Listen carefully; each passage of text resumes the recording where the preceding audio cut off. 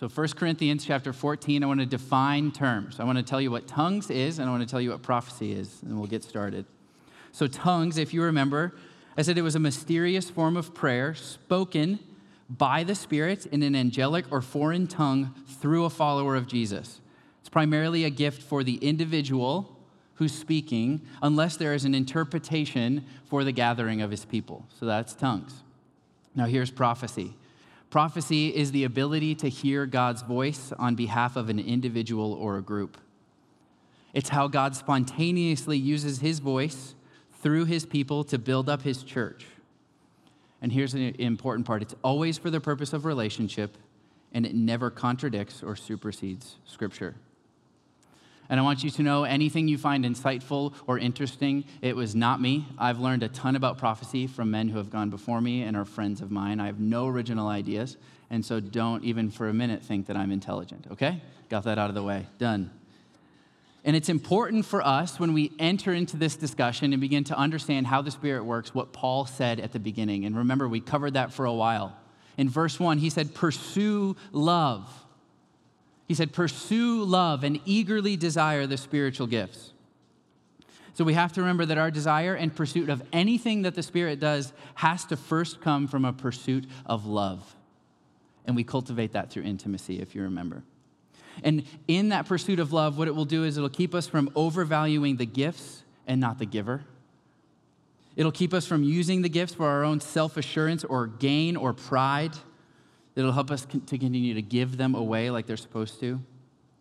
And it's because what Paul wants the gifts to always do is build up the church. And what I want you to know is prophecy is another one of those gifts that, when put in the hands of the church, unfortunately, in a lot of different contexts, has gone horribly wrong, really awkward, or just honestly really confusing. And so what a lot of church streams has done is just said, let's just not worry about it, and we'll leave it on the sidelines, or we'll just reject it. And we can't do either of those things. And we can't do that because of what he says after that first part of that verse. So he says, pursue love and eagerly desire the spiritual gifts. And then he says this, especially that you prophesy. Especially that you prophesy. So what we have to see here is the force of that language means Paul wanted everyone in the church to do it. He said, actually, if you're going to express the Spirit in any way, when you gather, I want you to prophesy. It was so important to him that he prioritized it over every other gift, and he seems to imply that it should be happening. Out of all the things that the Holy Spirit does, he says, this is the thing that I want you to do. And so we have to ask ourselves the question, do we want prophecy?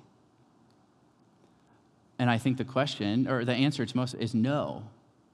We want really, really good sermons that wreck us, make us laugh, and then feel kind of bad for a week before we get what he said. We want that, right? We want worship that gives us goosebumps and helps us have an emotional experience, and oh my gosh, that was amazing, so we can remember that.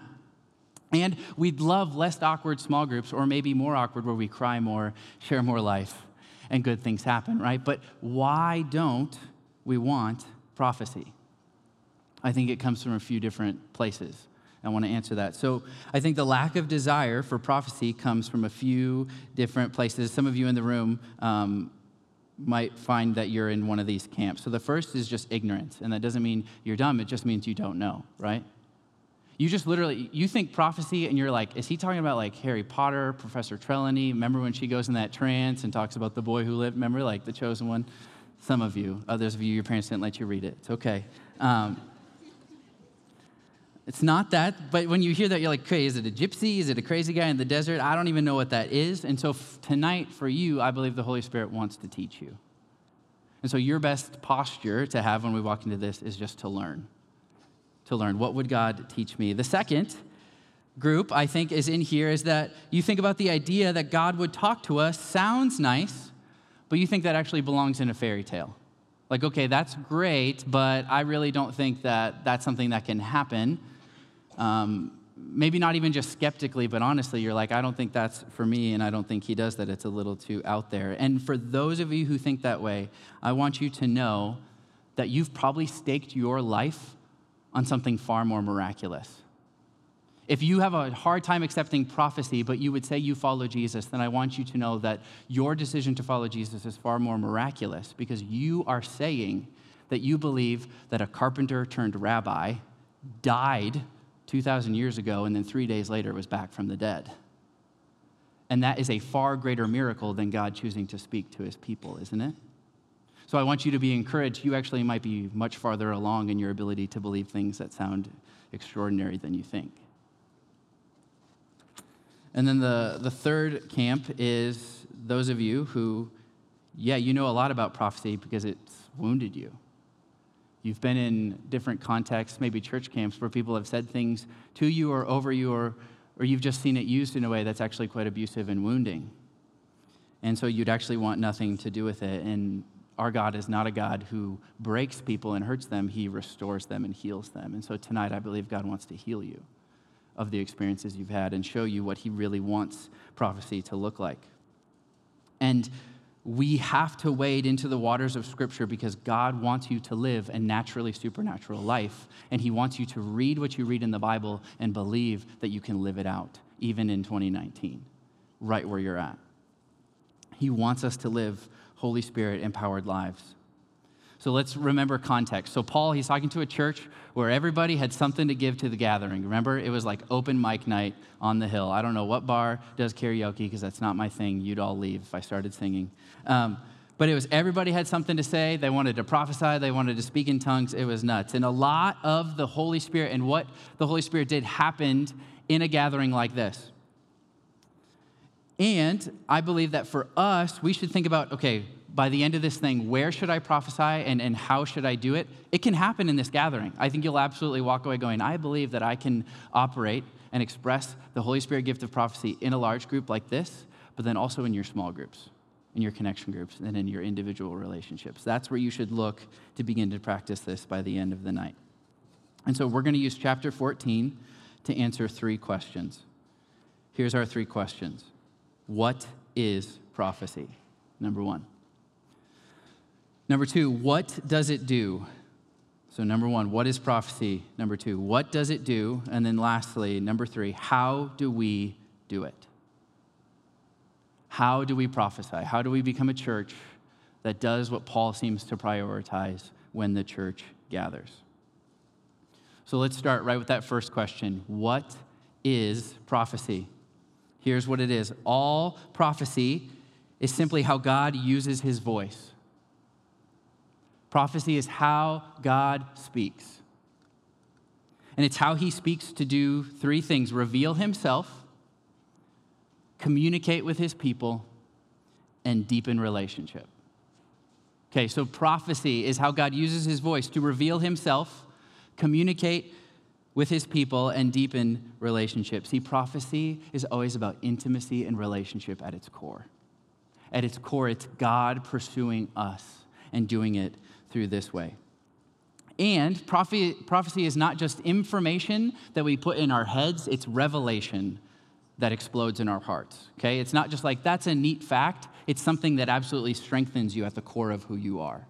So it's not just information in your head, but revelation in your heart. And actually, when you begin to open the pages of your Bible, you'll find 2 different kinds of prophecy that I want to kind of unpack for us. 2 different kinds of prophecy that exist in the Old Testament and New Testament. And the major difference between the 2 is how to filter what you hear and how the people listening to the prophecy would have heard it. Okay, I'm going to unpack that. So, Old Testament prophecy is authoritative. Okay, Old Testament prophecy, it's authoritative, and I'm going to unpack that. New Testament prophecy, it's inspired. You guys tracking with me? Yeah? No? No one said anything. Like 4 girls were like, I'm here. Yes. Okay. Old Testament prophecy, it's authoritative. New Testament prophecy, it's inspirational. So what do I mean? So when you begin to flip through the pages of the Old Testament, you'll read books like Jeremiah, Isaiah, Zechariah, Jonah, and you'll meet guys like Moses, Elijah. All of them were prophets. All of them were prophets, and the Spirit of God would come on them for a time, not permanently, and that's important, for a time, and they would speak the words of God as they heard them from God himself. So that's the interesting thing about an Old Testament prophet, is all of them were authoritative mouthpieces for God himself. Almost all of them actually had face-to-face encounters with God, were told, you need to go say this, and in a thus saith the Lord way, would proclaim it to the people around them. There's this authoritative sense that it's not just nice things they're thinking, it's words God himself is speaking, and he's just using these men to do it for them. And it's authoritative. Thus saith the Lord. God himself said this. It was to a specific people for a specific reason with words directly from the Lord. And you'll notice that the Spirit would only be on these men for a certain amount of time, typically as long as they needed to speak these things out or write them down, and then the Spirit would leave them. But then it begins to change. So the Old Testament seems to stay that way. The Spirit doesn't really stay on anyone for long, and only certain people get these words from God, but then Jesus shows up. And see, here's the other interesting thing about Old Testament prophecy. It was always in some way pointing to Jesus. So then when the prophecies were about, the man himself shows up, we meet the ultimate prophet. Because everything Jesus did and everything he said revealed God, pursued relationship, and brought about deeper intimacy. Nothing more prophetic than his death on the cross and his resurrection from the grave. God revealing himself, who he really is, his true nature, is seen in how he dies and then how he comes back to life. The ultimate gateway to relationship with God is through Jesus. And so he comes, reveals himself, and then says, I'm not done yet. I'm sending one to help you. And he's going to do that by empowering his church, which then would bring us to Acts chapter 2. So I mentioned the story last week. Many of you who've grown up in church have heard it. So Acts chapter 2, a small crowd of these Jesus followers, they're in this upper room. They're praying, waiting for God to show up. These things that they would say, tongues that look like fire, descend on these people. They start speaking in tongues, and then they begin to prophesy. And Peter stands up to this crowd who's like, you must be drunk. And he's like, no, it's only 9 a.m, which doesn't stop a lot of people. But he's like, no, here's what happens. And what has happened is a prophecy from long ago in the book of Joel has been fulfilled. Listen to this prophecy. From Joel chapter 2, verses 28 and 29. God said, after this, I will pour out my Spirit on all humanity. Then your sons and your daughters will prophesy, your old men will have dreams, your young men will see visions. I will even pour out my Spirit on the male and female slaves in those days. See, 2 things have changed about prophecy on the day of Pentecost. First, it's no longer authoritative, it's just inspired. So it's not like, thus saith the Lord, you have to do what he says. Here it is. It's just inspired by God. And these specific times of filling have become constant states of dwelling. Okay, what do I mean? So the Spirit would just specifically come on these men for certain times so they would prophesy. But what seems to have happened here in Acts chapter 2 is now the Spirit stays constantly on his people and empowers them to live. And it's not just these certain men who are supposed to be God's mouthpieces. It's all people, men, women, anyone, young men, old men, everyone now who puts their faith in Jesus is filled with the Holy Spirit. Anyone now can be an inspired mouthpiece and can prophesy. So what is New Testament prophecy then? How do we begin to let it take shape? Here's a helpful definition from a theologian, Wayne Grudem. He says, it's telling someone something that God has spontaneously brought to mind.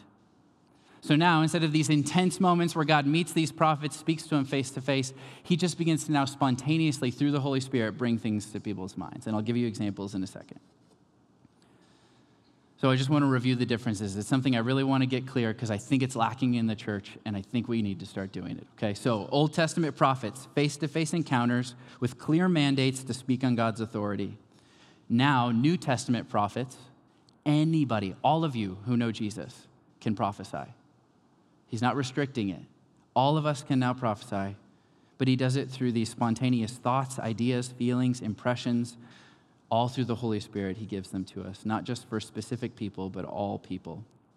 And you're like, okay, that sounds like no wonder things get messy. And you're right? Because we're all fallen. We make mistakes. There's human emotion, skepticism, and mixed motives in everything we do, which is why then Corinthians is not the only book that talks about prophecy. You will find Paul instruct the church on prophecy in Romans, Corinthians, Thessalonians, Timothy, Peter, Jude, and even Revelation. That's how many books he unpacks what it looks like to prophesy, and we're just going to stay in this one. So it begins to beg the question, if that's what it is, what is it supposed to do? In New Testament, right here, right now, what should I be looking for prophecy to do? And I want you to look at verse 3 in chapter 14 to figure that out. He says, the person who prophesies speaks to people for their strengthening, encouragement, and consolation. So that's what prophecy does. That's the first part of what prophecy does. It strengthens people, it encourages people, and it consoles them. So consolation, it just means comfort in disappointment. So prophecy, if it's doing what it's supposed to, strengthens, encourages, and consoles. I'm going to tell you 3 stories of what this looks like. So like 2 months ago, time doesn't exist for me because I don't sleep normally. I'm going to keep using that excuse, so get used to it. 3 or 4 weeks ago at Monday morning prayer, I was sitting there praying, and I think it was Nick. He said, I'm going to give all of you just 10 minutes to pray by yourself and, pray whatever you want to, sit in silence, whatever it is. And I sat there and I said, God, I want to pray for my staff, but I want to know from you, like, what does my staff need to hear? Or are there people on my staff team that need to hear something specific? And one of the staffers came up, and it was Stephen, and he's just amazing. God gave me just something to pray over him. And then it was Haley, who was standing here. And guys, when I began to pray for Haley, I got this image in my mind of this crazy, huge golden mansion, right? And this dude who seemed really warm and inviting, I couldn't really see his face, but he was beckoning someone to come in to the mansion. And that someone was actually sitting in what looked like the rain in a cardboard box. And as I kept praying, it was actually Haley sitting in the cardboard box. And this person was beckoning her like, you belong in here, you should come in here, this place is for you. But for some reason, Haley just stayed in the cardboard box in the rain. And you're like, you're crazy, I know. And so I really, though, felt like I needed to tell Haley this. So I grabbed her before a staff meeting, and I was like, hey, this is kind of weird, but I was praying for you, which is like a Christian thing to do, so you'll probably be okay with this. But I was praying for you, Haley, and I got this image, and I explained it to her, just like I explained it to you. And she looks at me, and she goes, wow. And I'm like, okay, like that's a good start. She said, all last week, I kept listening to that song, Who You Say I Am, and every time the line, in my Father's house, there's a place for me, came up, I would repeat the song and listen to that line over and over and over and over again, because I really struggle to believe that I have a place in God's house. That's amazing, right? That is God speaking through one person to one of his other children to say, I love you, I want to strengthen you, I want to encourage you in your faith. Example number 2. So we had twins, we've all talked about it. One of them was born at 9:40 p.m., right? The other one was not born until 11 p.m., and that is not a good thing. That means something went wrong, and it did. Things seemed to really go wrong, but what was amazing is the anesthesiologist in the room started praying over my wife. I was praying for my wife, and even a nurse was praying for my wife. But right around like 10:55, the doctor said, okay, Alyssa, look, we have 2 shots at this, and we're going to use a vacuum. I'm not going to tell you the details, but they use vacuums to get kids out sometimes when things are bad. Yep, good luck, ladies. I'm praying for you. Seriously. But the doctor was like, things are not looking good. I really don't think this is going to work. But if it does, this is the last shot. Otherwise, we're going to have to do an emergency C-section, and I don't know how that's going to go. So, by God's grace, 11 p.m., Benjamin comes out. He's totally fine, happy, awesome little boy. The next day, Lissa looked at her phone, and she had a text message from Sarah Herring. Sarah Herring said, Lissa, I don't know why, but 11 p.m. last night, the Holy Spirit woke me up, told me to pray for you and one of your sons, because something needed to happen. And so I prayed for you. And so when Sarah told Lissa that in person, then later they both cried in my kitchen after she brought us a meal. Why? Because God was prophetically speaking through one of his people to another to strengthen them. Because what God then was telling Lissa was, I was there, and I was working for you, and I love you. Okay, last story number 3. My dad grew up in a really horrible environment. Terrible, terrible, terrible environment. He loves Jesus. He's an awesome man of God, but he's carried the weight of what he grew up experiencing, the abuse, all these things, for his whole life, and it's really hurt him and caused a lot of problems for him. And he's always felt as though he was unloved by God because of the way he grew up. And recently, he was at a church service back home. And that day, he wasn't going to go to church because he had to work or something like that. But he really sensed that he was supposed to go to church. So he went. And right at the end of the service, the pastor goes, "This is really weird, but I feel like there's a man in this room who does not believe he belongs in the house of God and doubts that he's loved as a son, and today God wants to free you." My dad chickened out and drove home. But he was so sure that that word was for him that he drove back to catch the last service, ran down to tell the pastor that that was for him. They went back to his office, and for the first time in my father's life, he told someone who wasn't family everything that had happened to him and is now on a journey of healing. All three of those stories were stories where God was using his people to strengthen, encourage, and console, to prophesy, right? But these three things also then help us discern what it doesn't do, okay? Prophecy never discourages you or shames you. That's really important, okay? If someone comes to you and says, "Hey, I know this is weird, but I think I just want to tell you this," and it discourages you, like outright just tells you like you're garbage, you stink, you failed, you blew it, that is not of God. So prophecy does not discourage or shame. It also does not weaken you. If you hear something that actually makes you less strengthened or feels weakened or discarded, that's not prophecy. And then lastly, it does not wound. It should not wound you. It might convict you. We'll get to that in a second, but it should not wound you. And it's important to know that so we can begin to discern what prophecy is and isn't. Okay, the thing I just kind of alluded to. See, the other thing prophecy does is it convicts people of sin. In 1 Corinthians 14, verses 24 and 25, it says, "If all are prophesying and an unbeliever or outsider comes in, he is convicted by all and is called to account by all. The secrets of his heart will be revealed, and as a result, he will fall face down and worship God, proclaiming, 'God is really among you.'"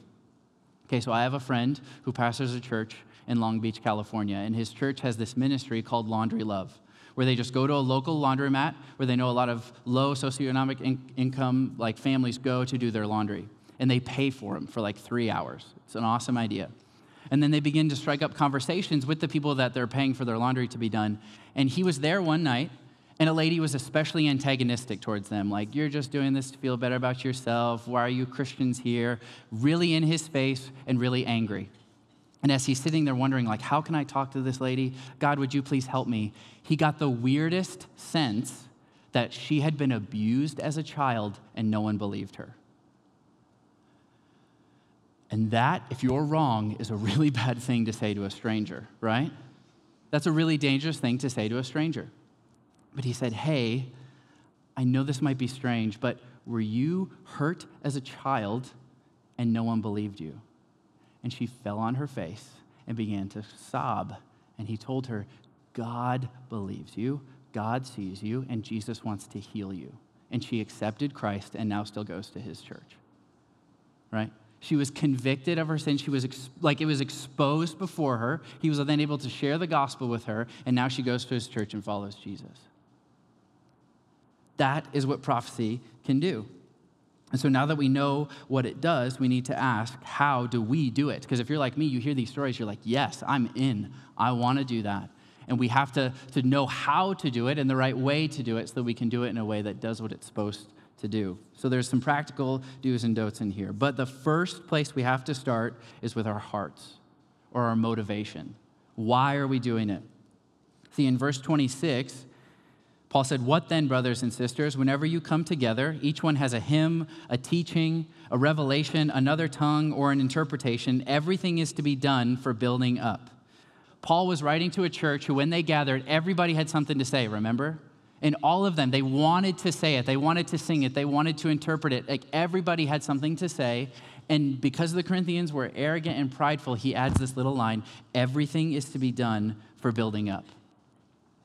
I believe he was talking to a group of people who were not trying to build up the church, but were just trying to show themselves off. Like, look what I can do. But here's what the Corinthian church got right, is they came looking to at least do something and participate, right? They at least came wanting to participate. Even if their motives were pretty off, they at least came wanting to do the things the Spirit does. And what they definitely got wrong is that they came trying to elevate themselves. They were using the gifts for their own gain, not for the good of the church. And that's why Paul says everything is to be done for building up. So what about us? When we come to small group, when we gather with our Christian friends, and when we come here on Thursday nights or Sunday mornings, what do we come to do? And I asked this question last week. It was this: do you come to consume, or do you come to participate and give? You see, and so when it comes to our attitudes and how we see the things the Spirit does, we have to do one thing first. It's reject the attitude of consumption. Because as I was thinking about this kind of startling thought grabbed me. The issue with most evangelical churches is it's just a crowd of people. Crowds gather to do things like go to movies or concerts, right?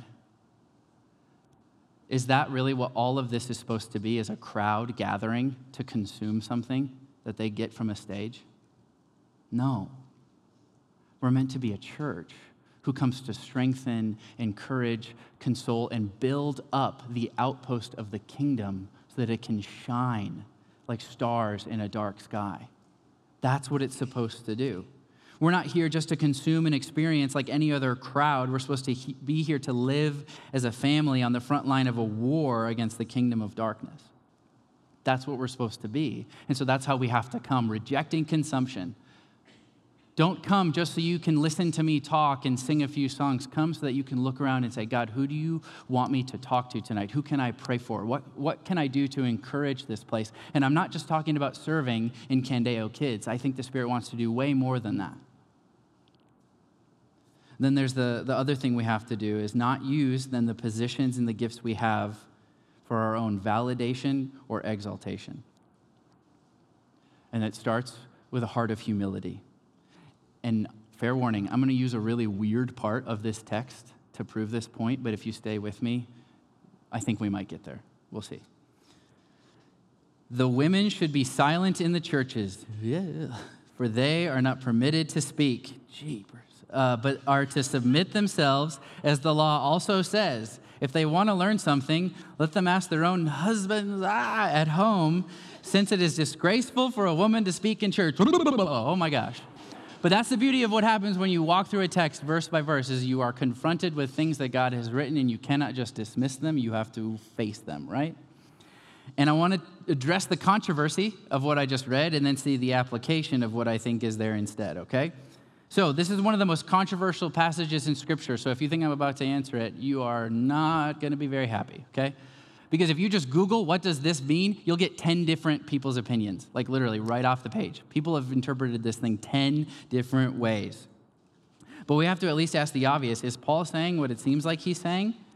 And there is one view we would totally reject, that women can't talk at all in church. That's just not true. And even Paul would actually affirm that. In chapter 11, he's assuming women would prophesy and pray in church. He just wanted them to do it a certain way, if you remember. So we would never affirm a church that would say women can do nothing and they need to be quiet. In fact, we would rebuke that church and tell you to leave it as quickly as possible. But we are reading someone else's mail, so we don't fully understand the context of what was happening. But we also have to remember, too, that women were second-class citizens. So even the idea that they were allowed in a gathering was a step in the right direction, and a lot of them did not have the education that their husbands would have had, so they were maybe asking either innocent questions, wondering what is he talking about when he prophesies, or there's this idea that some women were talking to men who weren't their husbands, which is like the equivalent of showing your ankles in the 1900s or something like that, right? And going to men who weren't their husbands, seeking their leadership, when that was a kind of a direct, point of conflict and not submitting to your own husband. There's all kinds of things that we could do to try to understand this. What I actually want us to focus on is that he uses the word silence, because this is actually the third time he uses that word in this passage. He's actually directing the church, or at least parts of the church, people in the church, to be silent to some degree. And I think it's because he wanted them to be confronted with the fact that they were using the things of the Spirit and the gathered church to validate themselves or their own opinions or their own spirituality and not to build up the church or love others. See, I think in his call to silence, he's actually calling for humility. Because the most mature people in the church are the ones who don't need attention or the spotlight. The most mature people in the church are the ones who don't have to be the center of attention or seek outward validation. They don't have to do something to feel loved or accepted, or they don't have to have all eyes on them in order to feel like they matter. But a lot of us struggle with that, right? The things we do outwardly, we seem to validate us inwardly. And can we all just agree that it's actually a really crummy way to live? That if we continue to validate ourselves by what we do, we will constantly be exhausted and disappointed. Because if life's all about what you do, then you have to keep finding new things that people like and either getting proficient at them, showing them off, or then you get rejected. So again, like I did last week, I would actually call us to find our validation from Jesus, because Jesus validates us by what he did, not by what we do. And Jesus validates us by what he says, not what others say. And what he did was live the life we could never live and die the death we deserved to die, and then rose again so we would never really taste what we deserved. And then he says, you're always a son or a daughter no matter what you do, which is a place that we should all find our validation. And when we sit in that place and find our validation in that way, we will then be able to express the gift of prophecy for the right reasons. But to be safe, because Paul knows we're human, he still gives some constraints or ways to understand, is this a good prophecy or not? So I'm going to kind of go through some helpful filters for prophecy tonight really quick. The first one is Scripture, okay? I said it earlier. If someone ever comes to you and says, hey, I think I have a prophetic word for you, and it's totally against Scripture, say, no, you don't. I'll see you later, right? Maybe do it more gently, but just tell them, nope, you don't. See, verse 36, it says, or did the word of God originate from you? He's calling out, where is your authority? Did you write the word of God?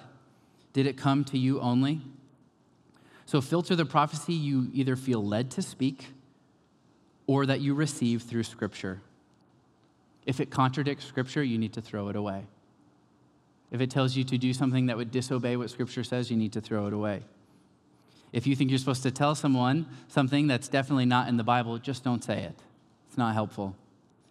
And this is good for us because it anchors what we say in truth, and it removes the authority from being in the person's experience, right? We are in a culture that overvalues our experiences and feelings. Well, if I feel like it's true, then it must be true. Well, that's just how I feel, or that's how I experience it, so it must be valid. But if what you're feeling, or what someone says they're feeling, if any of those things end up in something you say that doesn't fall in line with Scripture, then maybe it was just the salad you had earlier that day, right? And you need to let it go. So an example of this is a friend of mine was in a prayer meeting, and a girl walked up to him and said, hey, I think I have a word. And he goes, okay. And she goes, just kept nodding at him. I'm serious. Just kept nodding. I'm not waiting for a dramatic effect. Just kept nodding. And he goes, okay, what is it? And she goes, wife. And he goes, oh, no. What? You and me? And she goes, yep. I think I'm supposed to be your wife. Yeah, right? Talk about sweaty. That's a dangerous game.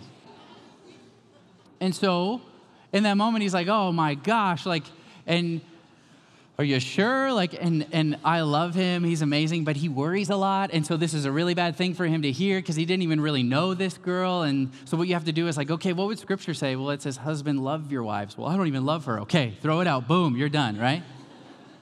But she was so sure that what she was experiencing was true that she walked up to him and said, wife, right? That is, okay? If any of you dudes walk up to any of these girls and go, husband, I'm going to slap you. And girls, don't go up to any of these guys and go, wife. That is a bad deal, okay? That was what you ate at Piazza. That was not Jesus, okay? No, not good. And that's a funny example, but there have been a lot of things that are bad that have happened. I know a pastor who was at a teaching where this guy who claimed to be a prophet was talking, and he went up to this pastor and his wife, and he goes, your husband, he hurts you, doesn't he? In the middle, this dude's an elder at this church, awesome dude, and this random guy he doesn't know looks at his wife and goes, this man, he hurts you, doesn't he? In an instant, his reputation could be worried. By the grace of God, he got in the car and his wife looked at him and said, "What was that?" No way. But do you see how dangerous that could be? That if you don't filter it through something that's more true than what you're saying, you can do a lot of harm. And so here's a few things that I want you to take with you as you begin to practice prophecy. No mates and no dates. Never tell anyone, husband or wife, and never give them specific dates for when things are going to happen. No mates, no dates. It's just helpful.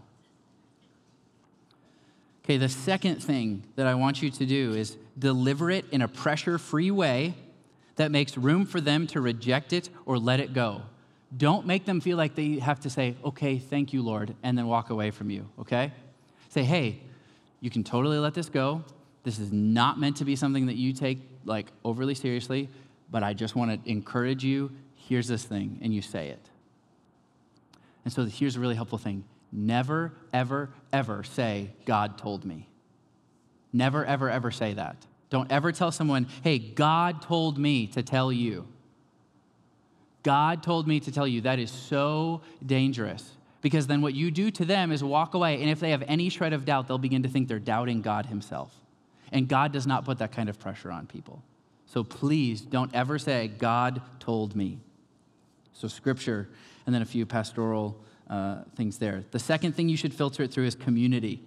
Verse 29 says 2 or 3 prophets should speak, and then the others should evaluate. So if you receive a prophetic word from someone, do not just keep it to yourself.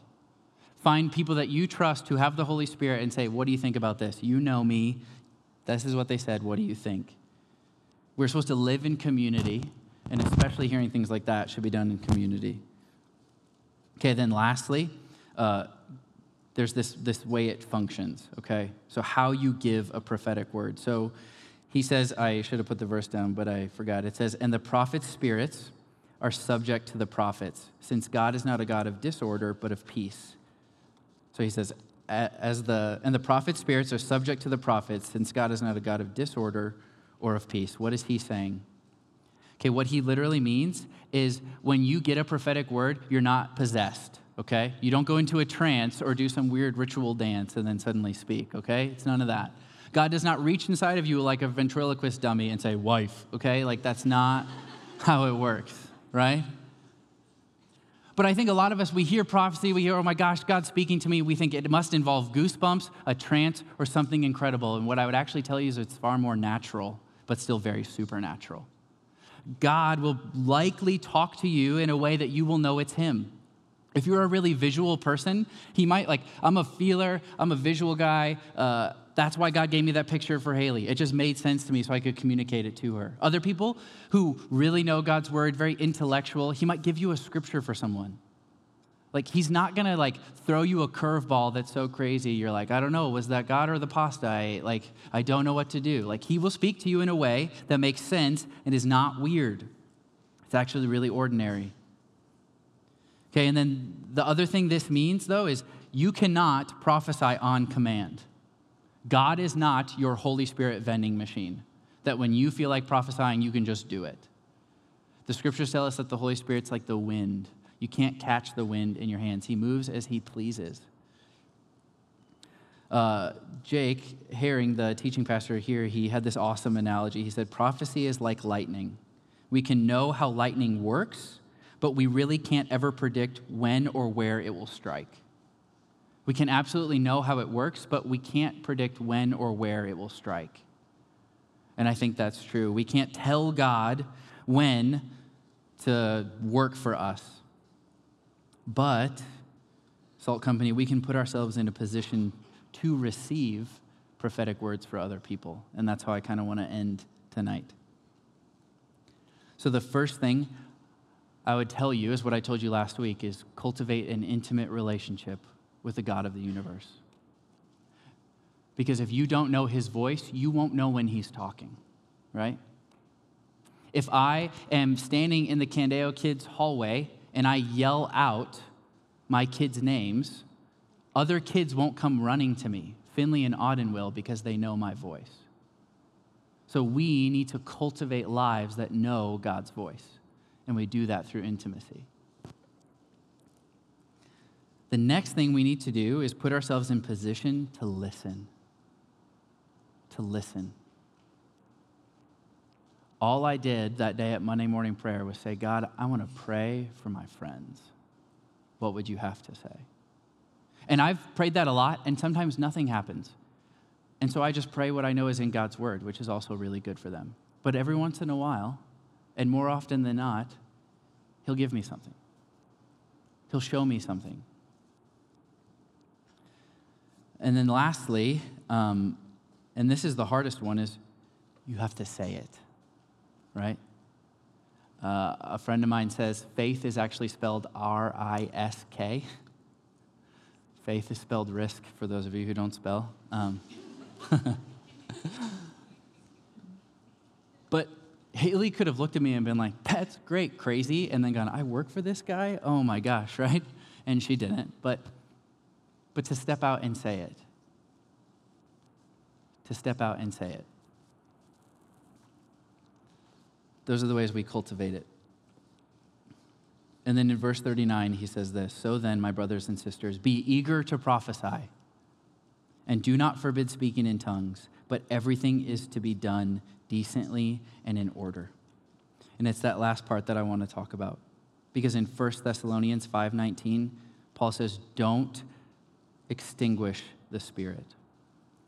And see, what I think is true is predictability and order is not our issue. We walk in, we get greeted, we sing our song, we do our welcome time, we do one more song, Michael teaches a few more songs, and then I go. Order is not the place we err. I believe extinguishing the Spirit is the side that we err on. And I think the way that we push against that is to come in not consuming, but participating. Not saying, what do I get out of it, but what can I give to it? If you want to live a naturally supernatural life where you see and watch as God moves through you, then the orientation of your life should not be, God, what can you give me? But God, what can I give you? God, what would you do with a life that would be used? And then the scariest part for all of us is you have to go out and do it. You have to go out and do it. But I'm telling you, the life that we read in the passages of Scripture is not just something for them back then, but I think a lot of us think that that's true. And what I'm not telling you is that you can live this life of constantly extraordinary experiences, but you can live a life that is absolutely and deeply in intimate relationship with the living God. And when you are in that deep and intimate relationship, he will take you along and do the things he's doing, and you will see the pages of Scripture come to life as you watch people come to life. Who would not want that? Who would not want that? And so as we close 1 Corinthians chapter 14, I don't want it to be the last time you ask God for the gift of tongues or for the ability to prophesy. I actually want it to be just the beginning. And my heart, my desire is that what I've seen actually over the last month and a half happen is, guys, there are a lot of times where we say goodbye and I awkwardly dismiss you because I don't know how to do that well, and none of you leave. In fact, many of you stay and you gather together and you begin to cry and pray, and I'm telling you, you're starting to do it. This place is becoming a place that's not just a room where everyone comes to consume, but it's a family who comes to strengthen and live. We've got to treat gatherings like this as opportunities to say the mundane way of life that I've lived until I came into this room is not real life. But we need to come into this room and remind each other that we have been brought into a kingdom that is not for us someday, but is absolutely alive and active right now. Jesus Christ told us to pray, thy kingdom come, thy will be done. He said, on earth as it is in heaven. He told us that he wanted God's will to be done on earth and that it wasn't yet. And he's not looking at people who have it all together to bring the kingdom to earth. He's looking at you, broken and messed up you, and he's saying, do you want to be a part of the kingdom crashing in to the broken earth right now? He does not need to wait until he brings eternity to us for eternity to break out here. He's just looking for people who are willing to say the mundane life that I'm living is not the real life that I've been given, but the one empowered by the Spirit of the living God is the life I want to live. And yes, it will look ordinary. And yes, you will blow it, but you have been made and then remade by the King of the universe. And he is telling you that there is a spirit that is his spirit, he himself dwelling in you. And you can turn to the person next to you and say something to them that could matter into eternity, because that's what prophecy does. Do you realize that? Prophecy is words that won't just matter in a week, they'll matter in a millennia. They are words that when spoken to someone can carry them into the life to come and help them live that life right now. That is what you are being invited into. That is Christianity, not a nice place I go where I die, but a life where the kingdom breaks out now. And Jesus wants to know, can he have your life? Will you be intimate with him? Will you let culture know that it does not have a hold on you? Will you remind Satan that the lies that the people around you believe are not the ones you believe? Will you give up things that culture says are normal? Will you let your life be transformed and holy? And I believe some of you and many of you, you hear it and you think that's not for me, and that's not true. But like a beautiful sound you hear in a room, you need to rearrange the furniture of your life so the kingdom of God's music gets louder and louder and louder and louder, so that when people get invited into your life, they go, what is that noise? And you go, it's the Son of God. And they begin to rearrange their lives to hear it also. So tonight, Jesus is saying, can I have your life? And what he means is, will you be in relationship with me? And can I show you the wonders of the life to come right now? And so that's what we're going to do, is we're going to say, yes, Jesus. We're going to say yes. And so I want you, as the band will eventually make its way up, to tell Satan to take a flying leap, because tonight Jesus is going to speak. Because tonight, Jesus wants to give you a prophetic word. Tonight, Jesus might want to give you the gift of tongues. Tonight, Jesus might just want to remind you that he doesn't just love you, he likes you. But he's also saying, I have more for you. Do you want it? I have more for you. Do you want it? Let's ask him to come.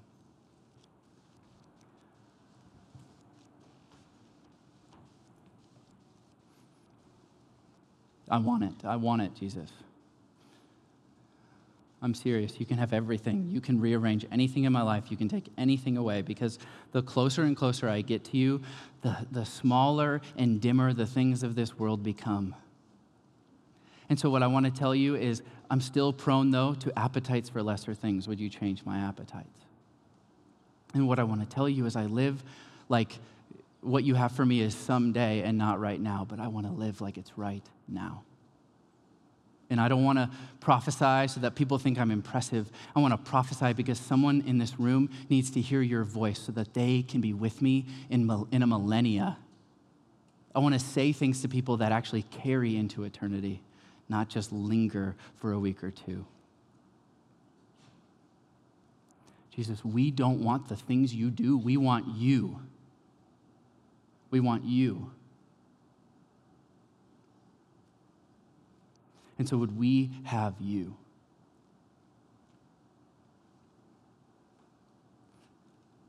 And then would we do the things that you do? Would we live the life that you call us to live?